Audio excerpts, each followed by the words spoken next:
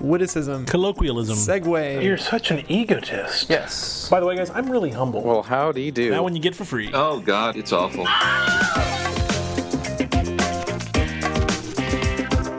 Bad Philosophy, episode 148, recorded on January 12th, 2014. Perfect Tommy Pickleseed.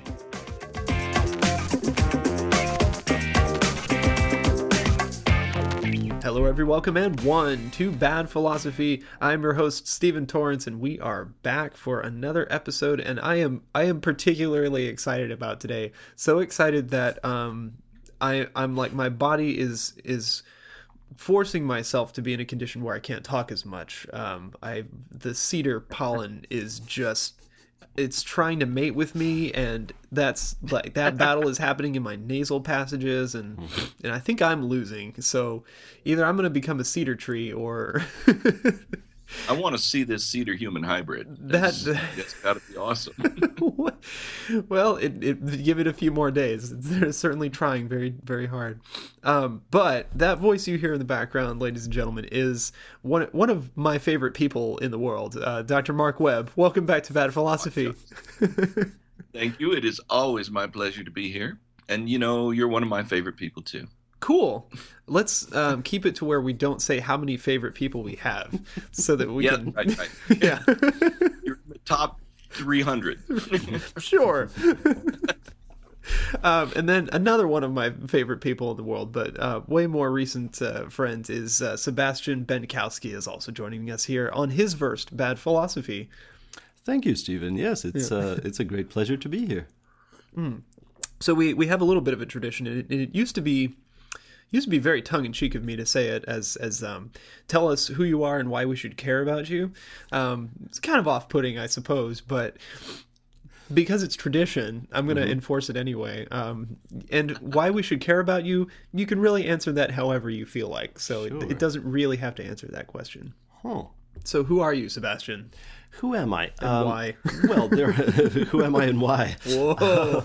Let's see. Let me call myself a shaman, a dancer, a storyteller, a teacher, and many other things. But all right, let's start with that.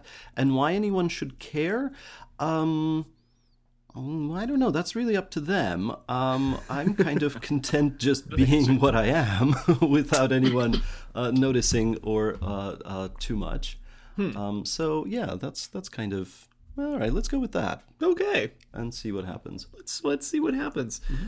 We came into this episode as we do in many episodes of Bad Philosophy with a vague agenda, but it's gonna be something about Buddhism. Yeah, I suppose. Which both you and Dr. Webb have done a lot of, but potentially different kinds of work on. Yes, and that's why I was interested to speak with Dr. Webb, because I kind of stumbled into Buddhism just very, very randomly, and I think my take on Buddhism is also informed by my interest in shamanism and ecstatic dance and various other things.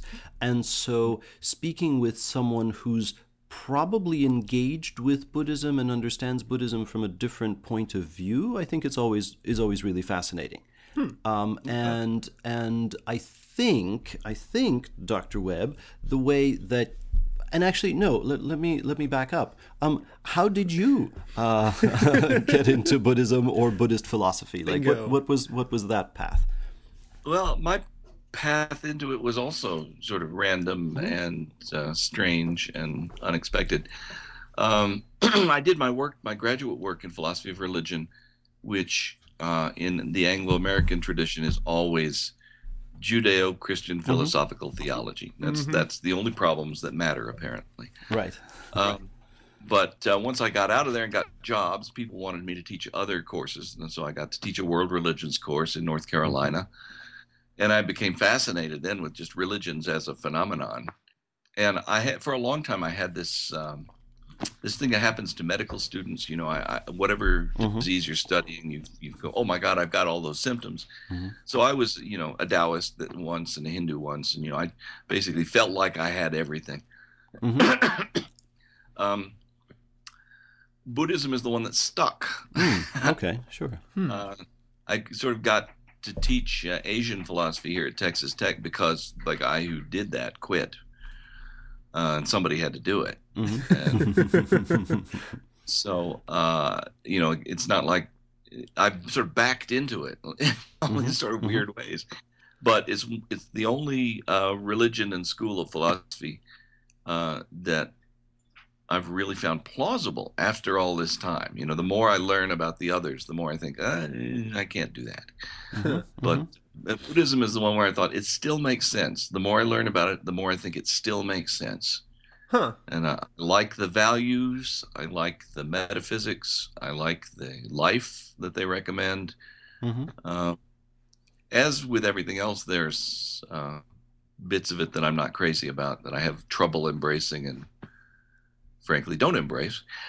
But Buddhists are, a little more lighthearted about that than others too. So nobody's going to burn me at the stake for being a heretical Buddhist. Yeah, it's really nice that they don't do that anymore. Was there ever a time when there was heretical Buddhism? Not Buddhism. Okay, well, of course there was heretical. I mean, there still is, I'm sure. Yeah. But the debates, I think, are different and, involve fewer like burnings and torches, I think, than with Christianity or other. It's nice that like other on the internet nowadays, flame war is a metaphor and not right. Less hard. right, a lot less. Well, I mean, this is something I was surprised to learn. There have been in history in various places, including not too long ago in Sri Lanka, Buddhists who used their Buddhism to justify all kinds of violence and terrorism and horror. The Zen establishment in World War II was behind the emperor. Exactly.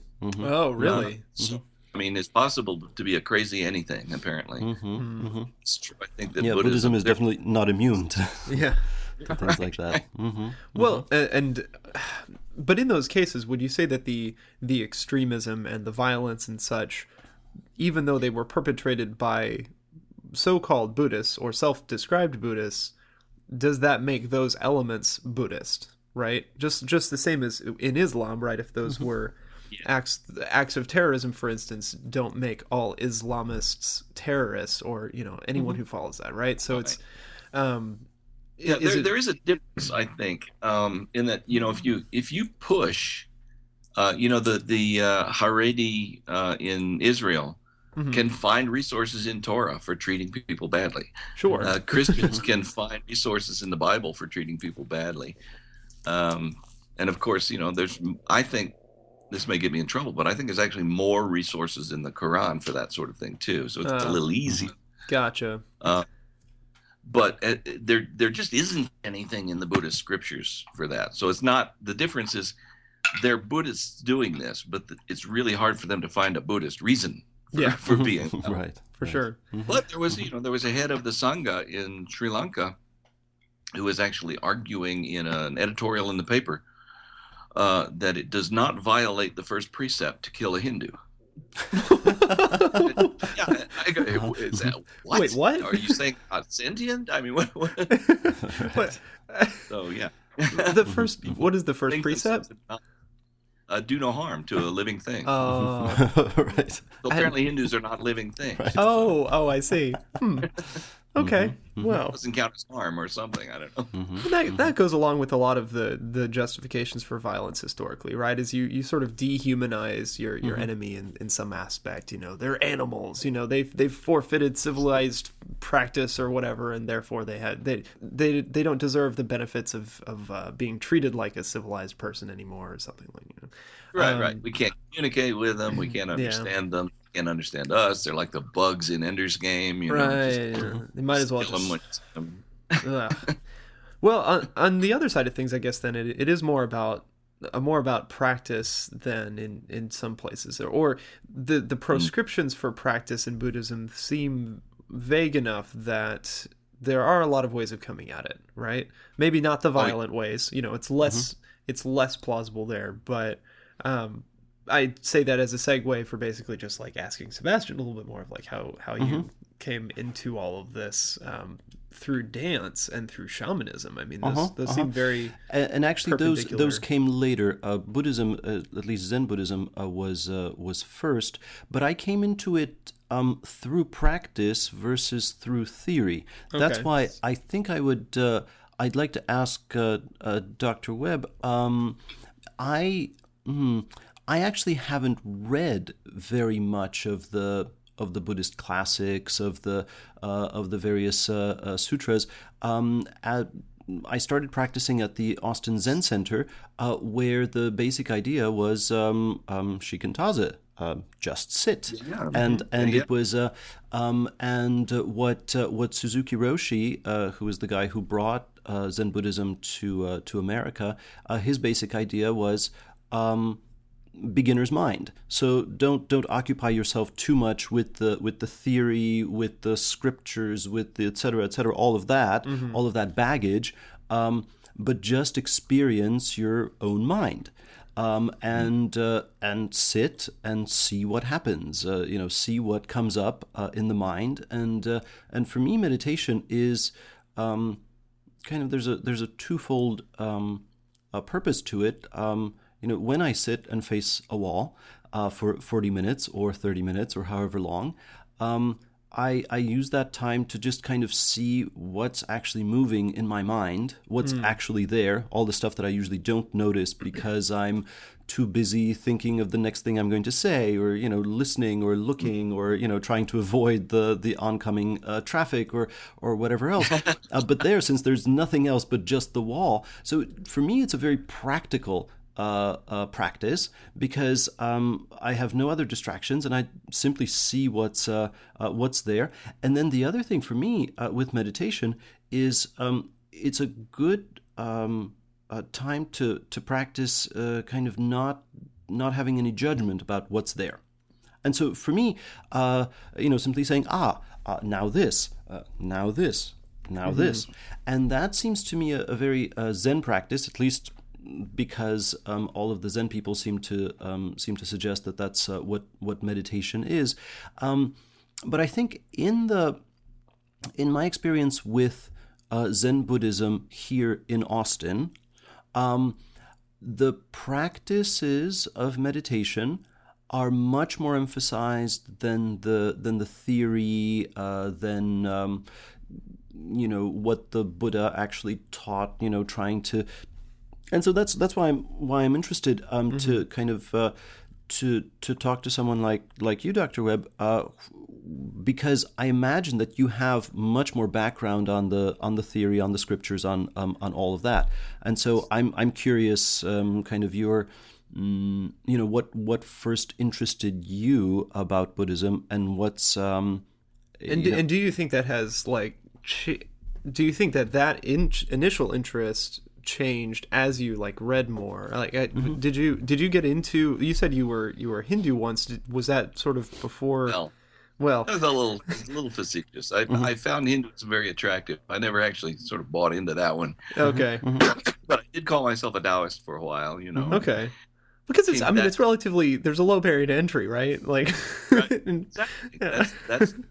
That's one of the things that's attractive. Is that but what was the entry in for you? It was it actually through theory, or I mean, how much have you been involved in Zazen? I started studying the history and practice, and developments of doctrine came along with that. And what I found most attractive was this idea of sort of putting compassion front and center in the virtues, for one thing. And also this idea that practice is more important than theory. So, I mean, I think that's just what you're saying it got to me, too. I see the same thing in Judaism, right? It's a lot less important what you believe than what you do. Though there's things you really, if you don't believe them, your membership is suspect or something. There's a bit higher intellectual overhead, I think, in Judaism. Yeah. A little bit. Buddhism has a very low buy-in cost, Right, exactly. And so, you see as the thing develops, like Christianity, it's burgeoned into 1,000 sects all over the world with different emphases and whatnot. And Zen is the one that's sort of most practice oriented and most practical, and very suspicious of theory. But that stuff goes back to the earliest Pali scriptures. The Buddha himself warned against getting caught up in views, getting tangled up in a jungle of views. It's not important. It doesn't help. Don't worry about these questions. And of course, here I am, a philosopher, worried about it. And it's also the idea of getting attached to your own thoughts. One of the things I've always thought was interesting in the very earliest meditation handbooks in Theravada Buddhism, they say one of the very first defilements, they actually call it a defilement, that you get rid of as you purify your mind through practice of meditation. One of the very first defilements you give up is attachment to rules. Right? It's like they say, okay, now here are all the rules, and they're important. But the first thing that's going to happen is you're going to get attached to them, and then you have to let that go. Right, exactly. Like the story of the two Zen monks that are traveling, and they, Sebastian, you probably know this story. They're traveling down the road, and there's a place where the road's washed out, and there's a woman trying to figure out how to get to the other side, and the older monk just picks her up and carries her across, and the younger monk is stewing about that for like the next mile down the road, and finally says, "Don't you know we're not supposed to touch women? How could you have done that?" And he says, "I put her down back there. Why are you still carrying her?" Huh. It's just sort of like, well, they're more like guidelines, just, yeah. Here, the guiding rule was, don't be a dick or something like that, which is right. Well, it's sort of that implies that there are meta rules, right? That there's sort of a higher principle that you're adhering to, but to call like non-attachment a rule maybe seems wrong, right? Right. I mean, there's a trap there. You can get attached to too, right? Yeah. And if you look at the history of the heroes in Tibet and in Thailand and places like that, the stories about the really heroic Buddhist leaders, they do things like there was a famous, this is very recent, I think. There was a monastery that was infested with fleas. And they're trying to figure out how to deal with that because they can't kill the fleas. That's a no-no. But they also can't get on. I guess it would be a real good practice for insight meditation to try to practice while you've got fleas all over you. But that's high-level stuff. Finally, the leader of the monastery said, "You know what? Screw it. I'm calling in an exterminator, and I will take the karma for that on myself." Right. So, I mean, there's two things there. You can violate the rule when there's a good reason, but the karma is still coming. You still have to accept the consequences. Right. Yeah. You don't escape the consequences. And so, there are cases of really advanced bodhisattvas assassinating people.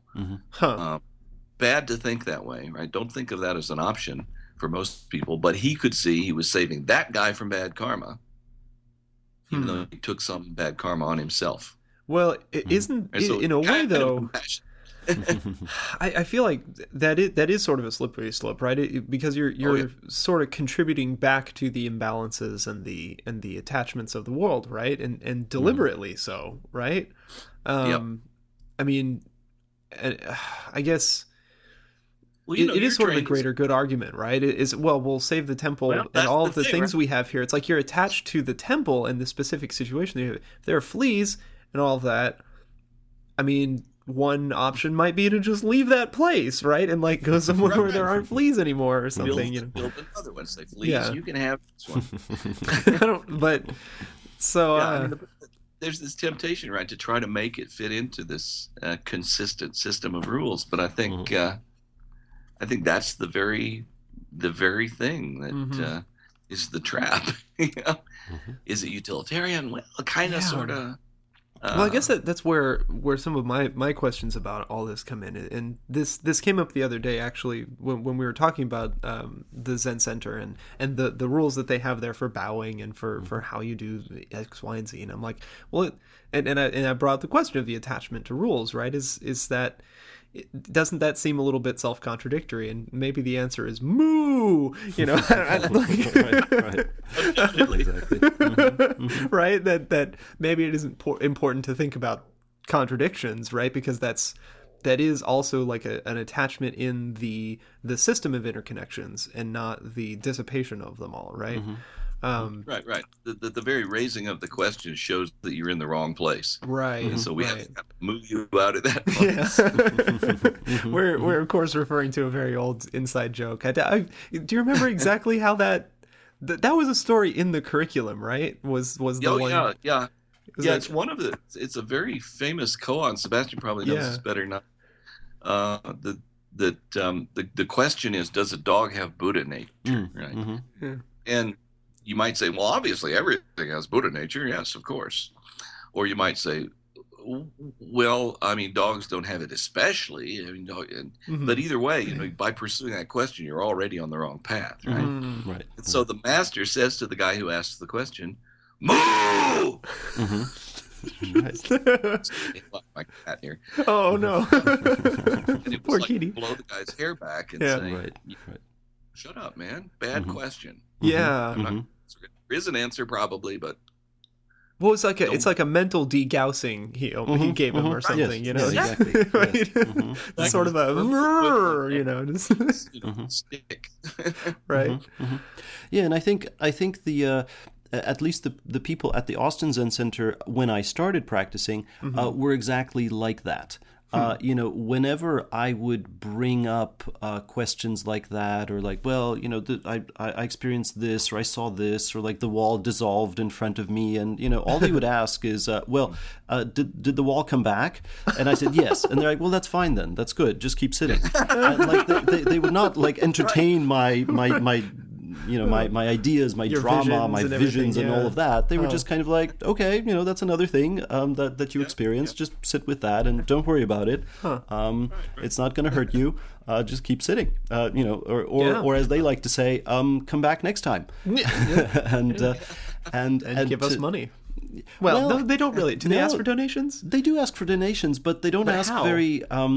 I can never find the basket for donations there. It's really wonderful. It's like they ask for it, but then they like hide it. It's really great. Seems right. That's a sign of the real deal, if you ask me. A sign of what? That's the real deal. If there's a prompt donation box, turn around and leave and go somewhere else. Right, exactly. Yes. And so, you know, at first I was really, you know, it was interesting because I'm like, well, your retention rate can't be very high if you don't, you know, if you don't want to kind of engage people in their drama and all of their questions.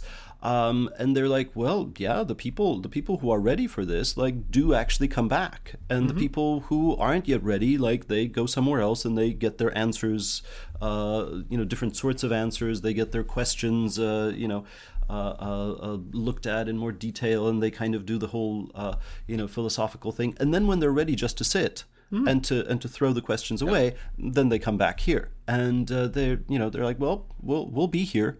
Whenever these people are ready to just come and just sit. I like that. It's like just sitting is very hard and very easy at the same time. Yeah, exactly. You observe what's going on in your mind and not latch onto things. And you know, when I try to do that, I last 15 seconds before I'm facing some fear about the future, or you know, some planning or something. Have you ever done extended periods where sitting was part of your practice? No. I'm not very good at practice. I'm trying to find, you know, everything that I hear from teachers. This is the simplest thing. Start here. I try that. It's too hard. So I'm still looking for, you know, the real beginner thing. Are there? It's interesting because this ties in with an episode of PBS Idea Channel that came up recently. I don't know if y'all are familiar. Real briefly, they say, you know, here's an idea.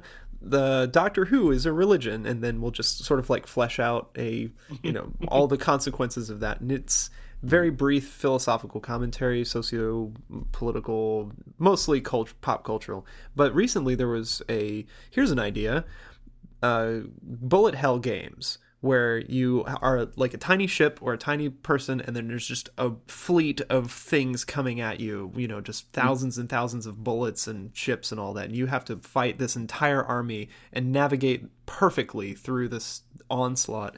Bullet hell games are a form of meditation. And there was a bit of a controversy that came up as people sort of were like, well, meditation is really about the quieting that we've been talking about. It's sort of letting everything else fall away and noticing how your thoughts move. But that in a way, the kind of trance you get into, or the flow that you get into in a bullet hell game, or in many kinds of video games, or in sports, is a turning off of those sort of, it's tough not to use Freudian terms, but like the higher level functions, right? We have that distinction between, the busyness of the mind of the superego or whatever, and the sort of lower level things, and that video games could be meditative in some sense. So I'm like curious if, for instance, in fencing, you fence, Dr. Webb, if that's like a meditative experience for you, or if there are like other flow states that you find. It can be. It can, when it clicks, when it goes well. It's like I'm an observer in my own body, but that's really rare because I suck, basically. But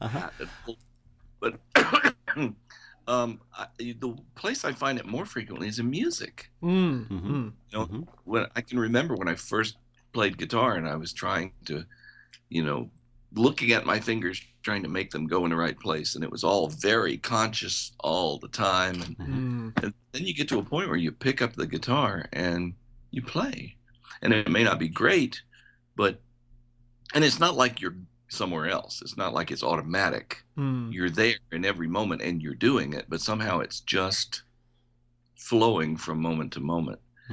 And that strikes me as a very sort of meditative kind of state. I don't know. Does that happen after? I'm just really curious about that. Is that after practice, or is that a virtuosic play? I think it follows from practice. Okay. And so, I mean, the same with fencing, right? You drill all these little phrases and things, and then when it comes time to put them all together, you don't have to think anymore. Because if you're thinking about it, you're too slow. Right. You're going to get hit. And for me, when you said flow experiences, the first thing I thought of was ecstatic dance, and that's, I think, kind of how that relates to this, because you do lose yourself. It's just the music, and in ecstatic dance, you allow your body to move as it wants to move in relation to the music, and the mind has very little to do with it, and you kind of, as you were saying, Dr. Webb, you kind of become a spectator of your own body, and you're like, oh, that's how my body wants to move to this music, because there are no rules, there are no dance moves. It's not a specific type of dance. It's completely free form, and so but I'm sort of thinking about it. Is that meditative? That's meditative in a way, but it's a different kind of meditative state than sitting in meditation. Although I think freeform dance, you're cultivating a certain skill that comes in very handy when you're sitting in meditation, as in this kind of like stepping back and letting go. And then when you sit in meditation, you're like, oh. I've practiced this skill of just stepping back from whatever is going on in my mind in freeform dance. So for me, the two practices are complementary. I think it sounds very similar. Yeah, it sounds like the key there is to resist the urge to do something, right? So it's not a doing so much as a. And that's why it's easy and hard, right? If you can, because what can be easier than not doing? Right, exactly. Right. Because we have this habit, of wanting to interfere and wanting to take control. The metaphor came up. Right? What's that? Wu Wei. Wu Wei. Well, with it, and then great segue, because like the metaphor that came up to me, and this is probably a remix of other things I've heard elsewhere, was the idea that So you've got a mountain and you've got a river.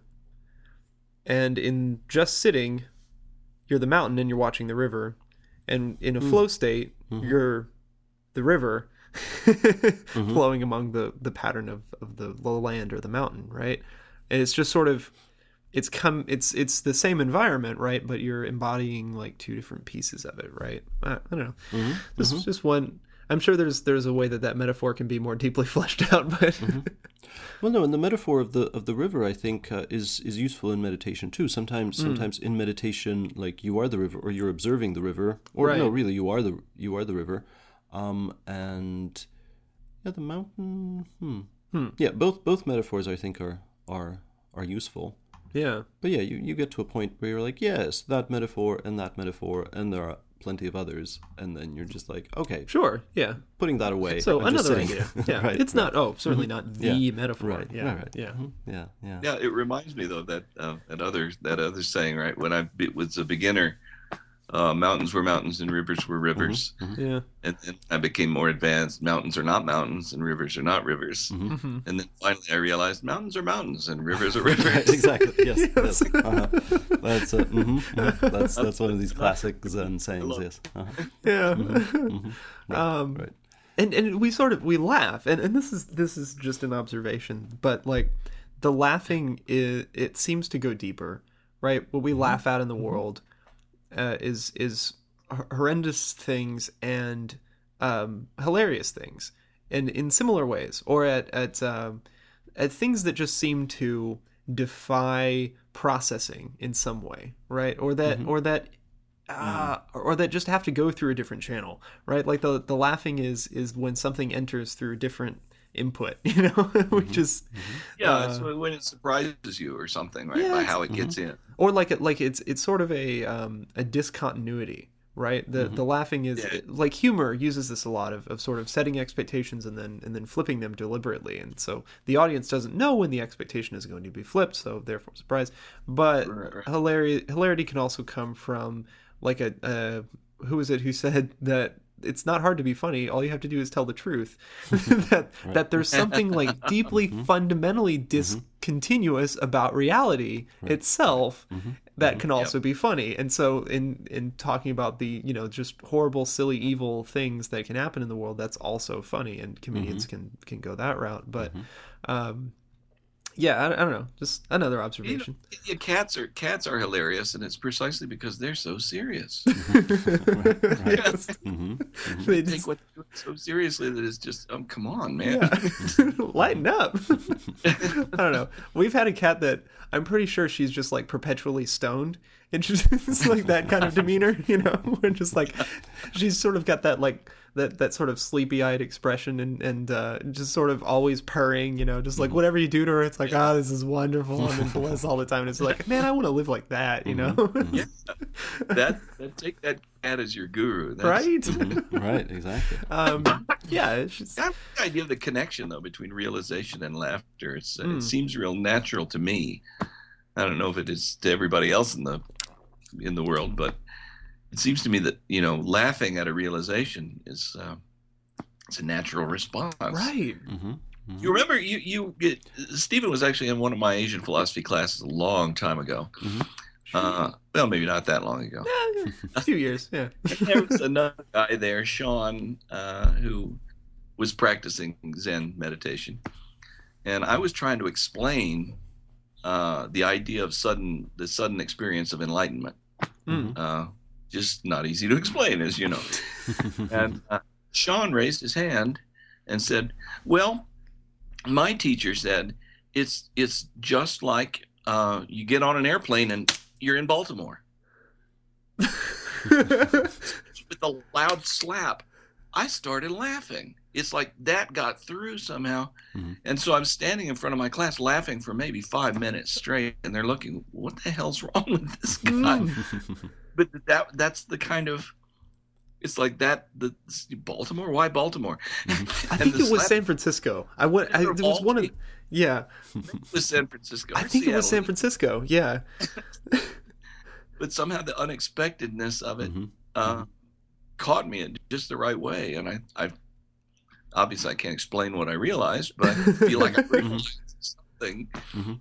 Right. There was some sort of like an alignment of all of the elements that just, bam, and then a thing happened, and then just sort of you were it was like something crossed or passed through you in that, like, in thought space or in reality space. Or something. I think it was like there was this intellectual struggle going on, which I always have when I'm trying to teach about Buddhism, because it's like trying to dance about architecture, as Laurie Anderson says. Right. Yeah. But so the intellectual struggle sort of builds up this tension, and then this completely unintellectual smack upside the head sort of kicked in and derailed the whole thing. Yeah. And the feeling of being derailed was the right thing somehow. I mean, Right. Which it goes back to like the mental degaussing, right? The moo, you're in like, I'm in this framework and everything's sort of working and humming along, and then all of a sudden a thing comes like sideways out of the fifth dimension, and you're just like, whoa, wait a minute. And that's a lot about what koans are. Are based on that sort of absurdity that kind of hits you, right? And then you realize your error in asking the question initially, that it makes no sense, and then you're okay. Yeah. For a while. right, exactly. Well, and then you get confused again, and then you need another koan. Is sort of, and this kind of gets at a question I had, is that was, in a way, like, that was a moment of satori, that was a moment of enlightenment. But you just, it passed through you, or you through it, or like there was like an intersection, and but you're not perpetually in alignment with that, right?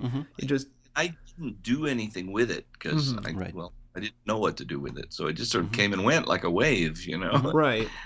And I'm thinking, I want another wave. Right, yeah. But is there? What about attachment to those moments?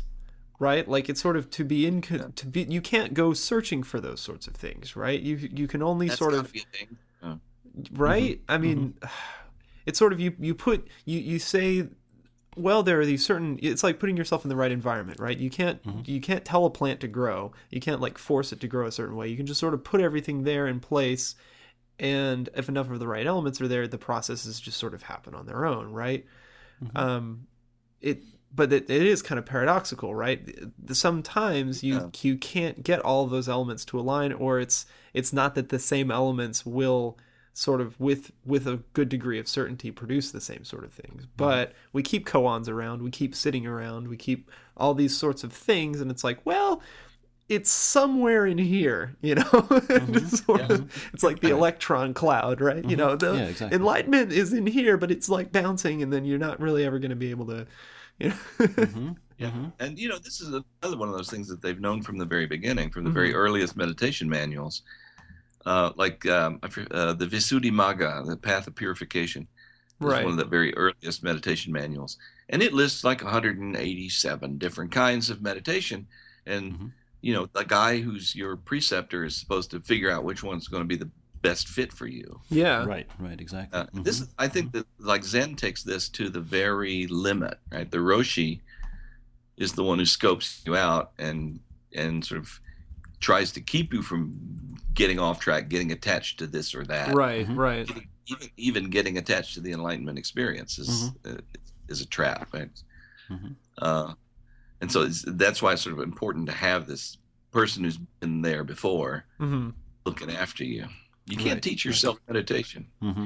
That's true. Just like you can't do Freudian analysis on yourself. You can't because you. Right. Brief digression.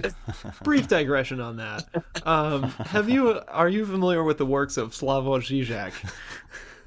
No. No? Though I think is one of the coolest names in contemporary thought.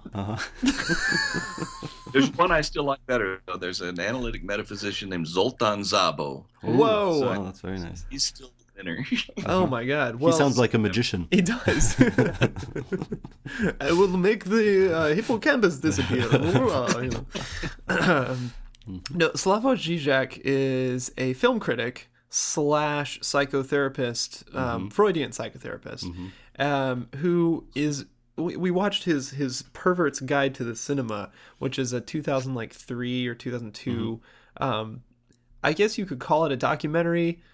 It's like basically him espousing his 3-part 2.5 hour long like analysis of a couple dozen or a few dozen American films. Well, mostly American. Hitchcock and mostly Lynch. Yes, those are his Hitchcock two and Lynch. absolutely favorite. And pulling out like overarching and just like showing how all of them are Freudian and how they have this weird consistency. And it just seems like we were concerned that Freudian philosophy has this propensity to be applicable to everything, right? Like you can just sort of shoehorn anything into this idea of ego and superego and repression. That's always a warning sign, right? Because anything that explains everything explains nothing. Right. So how does Buddhism fall prey to that as well, right? Because you just sort of, but it doesn't purport to explain. Perhaps maybe that's the difference. In the explaining business. Yeah. Right?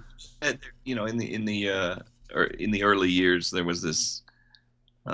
It's impossible for people to resist the attempt to systematize and explain, and so there's some of that going on. Right. Well, which is one of the key insights of Buddhism, right? That's kind of the suffering, right? Comes out of the attachment and the systematization and the framework. That's where my suffering comes from, trying to analyze. But you do it for a living. Yeah, they pay me, so the suffering is diminished somewhat. Well, what I wanted to ask you, another question, Dr. Webb, is how you see, I guess, American Buddhism, like from your perspective, knowing Theravada and Mahayana and all of that. What do you think is happening or has happened as the Dharma, as Buddhism has traveled to the U.S.? Because to me it seems sort of like a hybrid. That there are some monasteries, but mostly, and I'm using the example that I know best, the Austin Zen Center. There are some Zen priests there, but mostly it's a lay sangha, and we all have lives. We all have lives outside of the monastery, and yet many people go there and meditate on a regular basis. And to me, because that was my introduction to Buddhism, I sort of thought, oh well, that's how everyone does it. But then I keep hearing people from the Zen Center when they say, well, when we went to Japan, they looked at us really weirdly. They said, well, that's what you guys are doing are like our grandparents' version of Zen. Like no one actually sits zazen anymore. That's for the monks. That's like you go to the temple for a funeral, and that's really the monks do that. And like, you guys do that, really? But you're not monks and you're not lay people. Like what are you? What's going on? Yeah. So everyone in Japan is a little bit confused when they see American Buddhists coming in. So I'm wondering kind of how you see that. I guess that progression. Yeah, that's something that I've thought about an awful lot, because one of the things you see in the history of Buddhism is every time it goes somewhere new, it has to adapt to the local situation. And so Zen, when Buddhism goes to China the first time, it tries to be Indian Theravada Buddhism, and the Confucian establishment says that's crazy. We're not going to do that. The next time it comes, they discover this Taoist stream in Chinese thought, and they say, now this is where it's similar. And Chan is born, which becomes Zen, and when it goes to Tibet, right, it encounters local traditions there and becomes something different. And a question that's always bothered me is, well, what is essential, right? What would be crossing the line? What do you absolutely have to keep, even when you're adapting? And I've started to decide that is itself,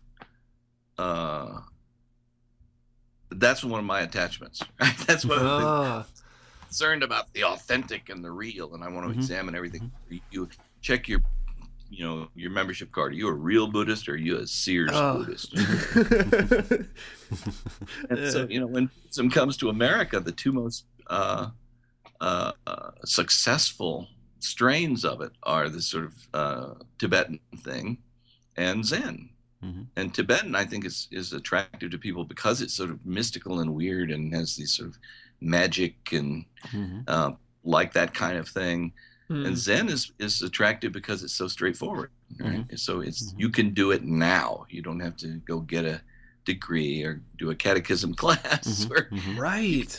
You can walk in a door, sit down, and begin. You know, and that's a very American thing. Like, give it to me now. Yeah, instant gratification. Well, but Buddhism is sold to Americans now as a way to, it used to be that Buddhism would sell itself to people as a way to get a better rebirth first, right?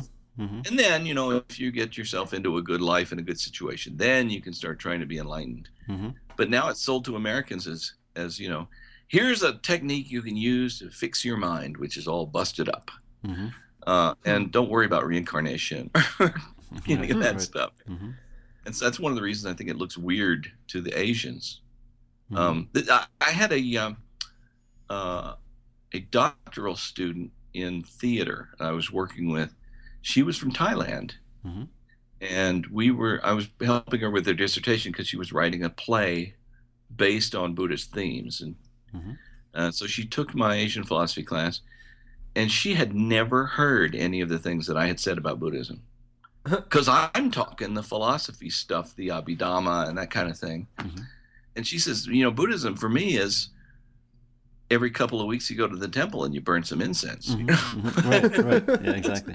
Well, what the hell are you talking about? Right. So, it comes both ways that, so what's happening, I think there is a distinctive American Buddhism developing now. And the way it always does when it goes somewhere new, it adapts to local conditions. And like people are, stop me if I start babbling too much. Of course not. A lot of people say, look, I can't be a Buddhist because I can't believe in karma and reincarnation. And sure enough, the earliest scriptures, when they ask the Buddha, what's right view? And he says, well, here's a good example. You have to believe in karma and reincarnation. And so people like me say, sorry, deal breaker, I can't do that. But then it turns out that there's this very high-level Thai monk, forest monk in Theravada tradition, teaching people, well, what rebirth really means is at certain times in your life you come to a realization and you're a new person after that. You don't have to believe in all that, dying and being born somewhere else kind of thing. That's a metaphor. So, even these guys that are sort of deeply in the tradition can see there's ways of adapting to modern sensibilities. That, to me, is one of the most fascinating aspects of Buddhism, or really of any religion, even systems of thought in general, to be very reductionist about it, like, to see patterns persisting across space-time, right? That Buddhism, though the name has persisted across space-time, is sort of a loosely interconnected structure, but its ability to adapt, its ability to change in that way, is the thing that keeps it across time.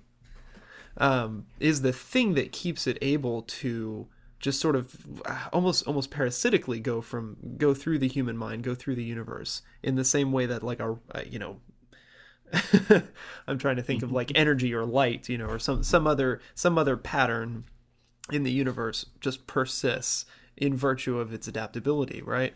But that it is the very particularity, it is the very distinction of it at any given point in time that actually weakens its ability to continue doing that, right? So that's how it sort of resists these ideas of attachment and of distinction and of complication, right? That those are actually anathema to, or those are actually in opposition to its ability to persist, right? The idea itself.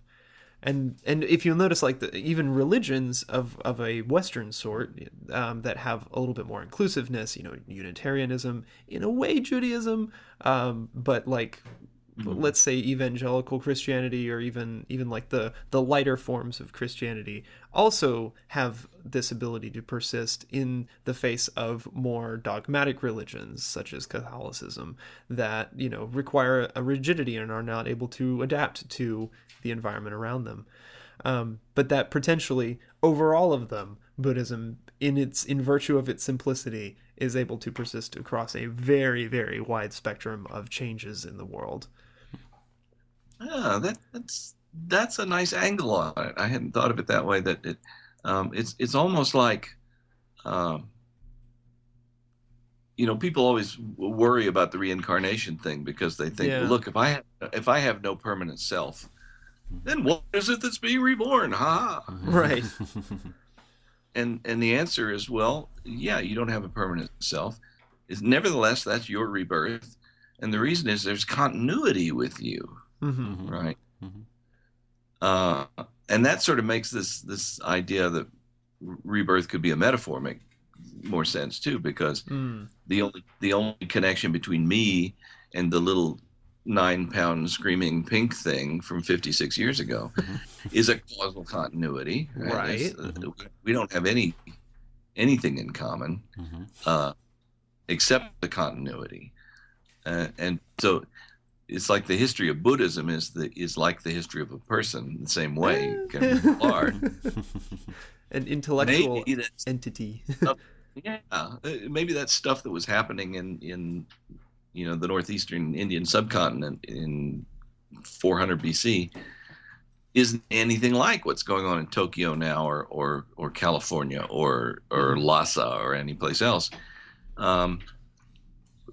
But what makes it Buddhism is that it owes its existence to the causal history that started back there. Right? Yeah. That's interesting. I mean, I don't think that can be a complete answer. Well, can there be any complete answers? There must be. I'm committed to that. No. Moo! Want to trot it out whenever we start going there? Yeah. I'm a little bit unable. I'm a little bit disappointed that I tried to find that particular day in my notes for Asian philosophy, and I'm not. I know I have it written down somewhere that happens, but I can't find it with any of the keywords that we were bringing up. So maybe it was Baltimore. I don't know. I haven't tried that yet. But yeah, I'm just noticing my attachment to that, like being able to jump back, time travel back in the continuity. I mean. It's funny to me a little bit, that just to make a little bit of a digression, that in this day and age where we maybe more so than ever before in our existence, do we have the ability to precisely record everything that is occurring and the evolutions of all of these thoughts at a granularity that we have never been able to before, and persist that pattern through time in a way that we've never been able to before. And yet we are the one of the most ephemeral cultures ever, right? And simultaneously we highly value things like Snapchat, these sort of here and now and gone in 5 seconds type of things, and yet we also are struggling for like privacy and jobs, and these sort of there's attachments to diametrically opposed ideas all around us, which maybe has always been the case, but that sounds very human. But that we seem to live in a world where those, like, the poles are so far opposite, like the extremes are so much farther apart than they've ever been before. But perhaps that too is a relative thing, right? to a society of 1 million people, those extremes matter, right? But to a society of 7 billion, they matter in a different way. Yeah, it's sort of strange. This is one of the things that makes human beings so comic, right? Is that they get deeply committed to things that are not even coherent or consistent with one another. We are deeply irrational things. Yeah. One of the things I discovered about myself is, if I look back at the various things I'm interested in, they have something in common, which is I don't want anything to be lost. Right. So I want archaeology to recover absolutely everything about the past, and I want to know how language began. I want the whole history to be reconstructed, and that's ridiculous. That's impossible. Yes. It's like making a map that's absolutely faithful to all the details of a place would be to recreate the place. Oh, yeah. Ooh, exactly. Where does that come from? I've seen that elsewhere. I forget where I stole that from. But yeah. The serial number's worn off. I'm going to claim it as mine. Okay. It's sort of a deeply irrational thing, but it drives a lot of my intellectual pursuits. Right. Well, this is perhaps one of the components of the Fourfold Noble Truth, or the Four Noble Truths, or whatever. That the very thing which allows us to delight and create and construct in the world is attachment itself, which carries along with it the capability to be disappointed and to hate and to to be crushed and such and so forth. In a sense, you can't have one without the other. It's amplitude, right, and it's that the non-attachment is sort of an evening out of everything, of a dampening process, right? But not necessarily by valuing the extreme at any given moment. Like if the world is all about hate, we just need more love, right? We need such intense love. It's to bring it back to Slavoj Žižek, there's that moment in The Great Dictator where Charlie Chaplin is mistaken for the dictator, comes up and gives this grand speech, in sort of opposition to these ideas of war, and he says we need compassion, we need love, democracies of the world, unite. And then there's that same he has that like break moment where he's like, oh my god, I'm doing the same thing as the dictator, but just the content is different. But there's some sort of similarity in that intensity of passion and that intensity of control that is as damning as it is empowering, right? So, wow, look at that. We just shoehorned that same movie that was shoehorned into Freudianism into Buddhism. Everything's connected to everything else. And interdependent. Oh, yeah. What is the Pali or this for the interdependence or the independent co-arising interdependent? Paticca Samuppada. That's right. Yeah. Paticca Samuppada. I have that written down somewhere in a very poor transliteration. I'm sure of it. Well, I guess we've gone for a time. Yes, we have. I don't want to get attached to the continuation, or have feel like we're squeezing blood from a stone or whatever. It must be 1 hour long. Right. But I know Sebastian has a house meeting to get to, and we've got to pick a title and a post-show song and all those other things that happen in the liminal space between episodes that you people never get to hear, or maybe will someday when I release all of that for no apparent reason. Do a whole show about liminal spaces sometime. Do what? We could do a whole show sometime about the liminal spaces. I think is that not awesome. what we've been doing today? Could be. But yes. Oh, and I really want to get, because there's a whole, we have not said the P word today at all. The whole post-structural, postmodern thing, and how that might relate to Buddhism. I really want to get your thoughts on that sometime. Whether postmodernism is just the Western incarnation of Buddhism.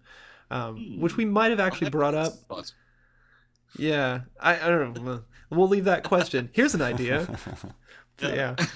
Let's see. Idea Channel can just do it. They're much better at it, and they have better graphics. I have the Bodhisattva show you here. Oh, really? There we go. Oh, wow. What is his or her name? Her name is Pickleseed. Pickleseed. And this here is Perfect Tommy. Oh, these cats are adorable. Oh, Perfect Tommy from... which is perhaps a truism. Buckaroo Banzai, right? Exactly. Yes. Exactly. Oh. Because of this look on his face sometimes, that kind of baffled look that Perfect Tommy had in the movies. Right. Perfect. Well, I guess we'll go ahead and wrap things up. Dr. Webb, do you still have anything online that people could find or follow or read or laugh at? Or laugh with. All of the above, sure. Did you finish your book? The book that you started? Yes, I did finish it, and Springer Press has been sitting on it for 1.5 years now. Okay. They promised me that this month I will get the final word, and that just makes me feel really, really young, I suppose. I'm like, I was still in college when the book started, and was in the class that was sort of fleshing out the ideas of it. So. Yes. It was almost finished for like 6 years. Yeah. Wow. But I was telling the dean it was almost finished. Uh-huh. Well, it depends how you define finished, right? Yeah. All that Right. sort of thing. Yeah. Well, if it eventually, do you know if it's like pending any more so than before? Well, actually, what happened was they wanted it to be the first volume of a new series Okay. in philosophy of religion, and it turned out the manuscript I submitted was too short to be in that because that's how I am. I write, and they said, "Look, you can, if you want to, add more material, stretch it out, but it needs to be about 3 times as long." Wow. Said I can stretch it, but I can't stretch it that far without breaking it. So. Oh. They said, okay, well, we have another series called Springer Briefs, and maybe we can publish it in that series, but we have to resubmit for the whole evaluation process. And then they got one reviewer's report back that was positive, and they're waiting for the second one, and yada, yada, yada. Just put it up online somewhere. Just self-publish. Might do that. You know, publish. DRM free. I got promoted full professor. I don't need this stuff anymore. Yeah. Wait, is that something that's happened since, or? Oh, yeah. Happened officially in March. Yay! I got on the strength of this manuscript being accepted for publication. So, oh, well, congratulations! It'd be nice if it actually got published now. Yeah. True. Well, it exists where it counts, right? So, yeah. Right. Yeah. Okay, well, we'll direct people to, I guess, your department website at the Texas Tech Department of Philosophy, right? Yeah, that'll work. Yeah. That'll work. No. Does it still have, I could probably answer this by just looking it up on one of my many interconnected web devices, but does it still have the old photo of you in a Shakespearean performance of some sort? It does, yes. Yay. And the one in Ephesus, standing next to the goddess of knowledge, who had no head, which I think is the coolest thing. You must have signed that, of course. Probably some Roman knocked it off and took it home. So something like that. And then Sebastian, other than stuff you do around Austin, is there any way that people can follow you? No, not at all. Not at all. No, you really don't have. No, you don't. No.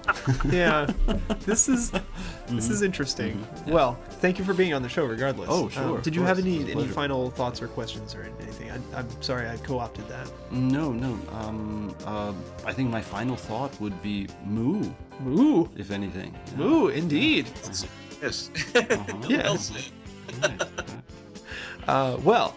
Thank y'all both for coming on the show. This has been Thank you, Steven. a very enjoyable experience, probably mostly let's say partially because of the caffeine. It was a necessary but not a sufficient condition, and both of y'all necessary conditions have a beautiful time. Necessary and sufficient conditions. I have never been so proud.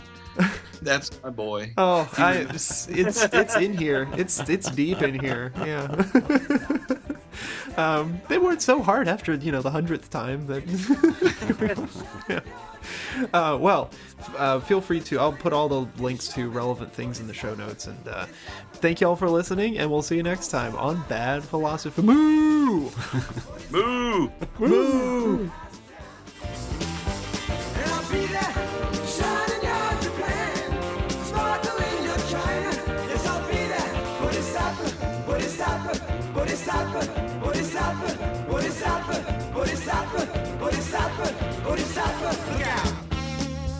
Oh yes, that's right. I said that, didn't I? You did. Oh, yeah. I don't know if I really meant it. Oh, but okay. Well, yeah. As I understand it, the Bad Philosophy podcast is not bound by either truth or sincerity. Right, No, right. So that's great. Definitely, Run with it. definitely is not.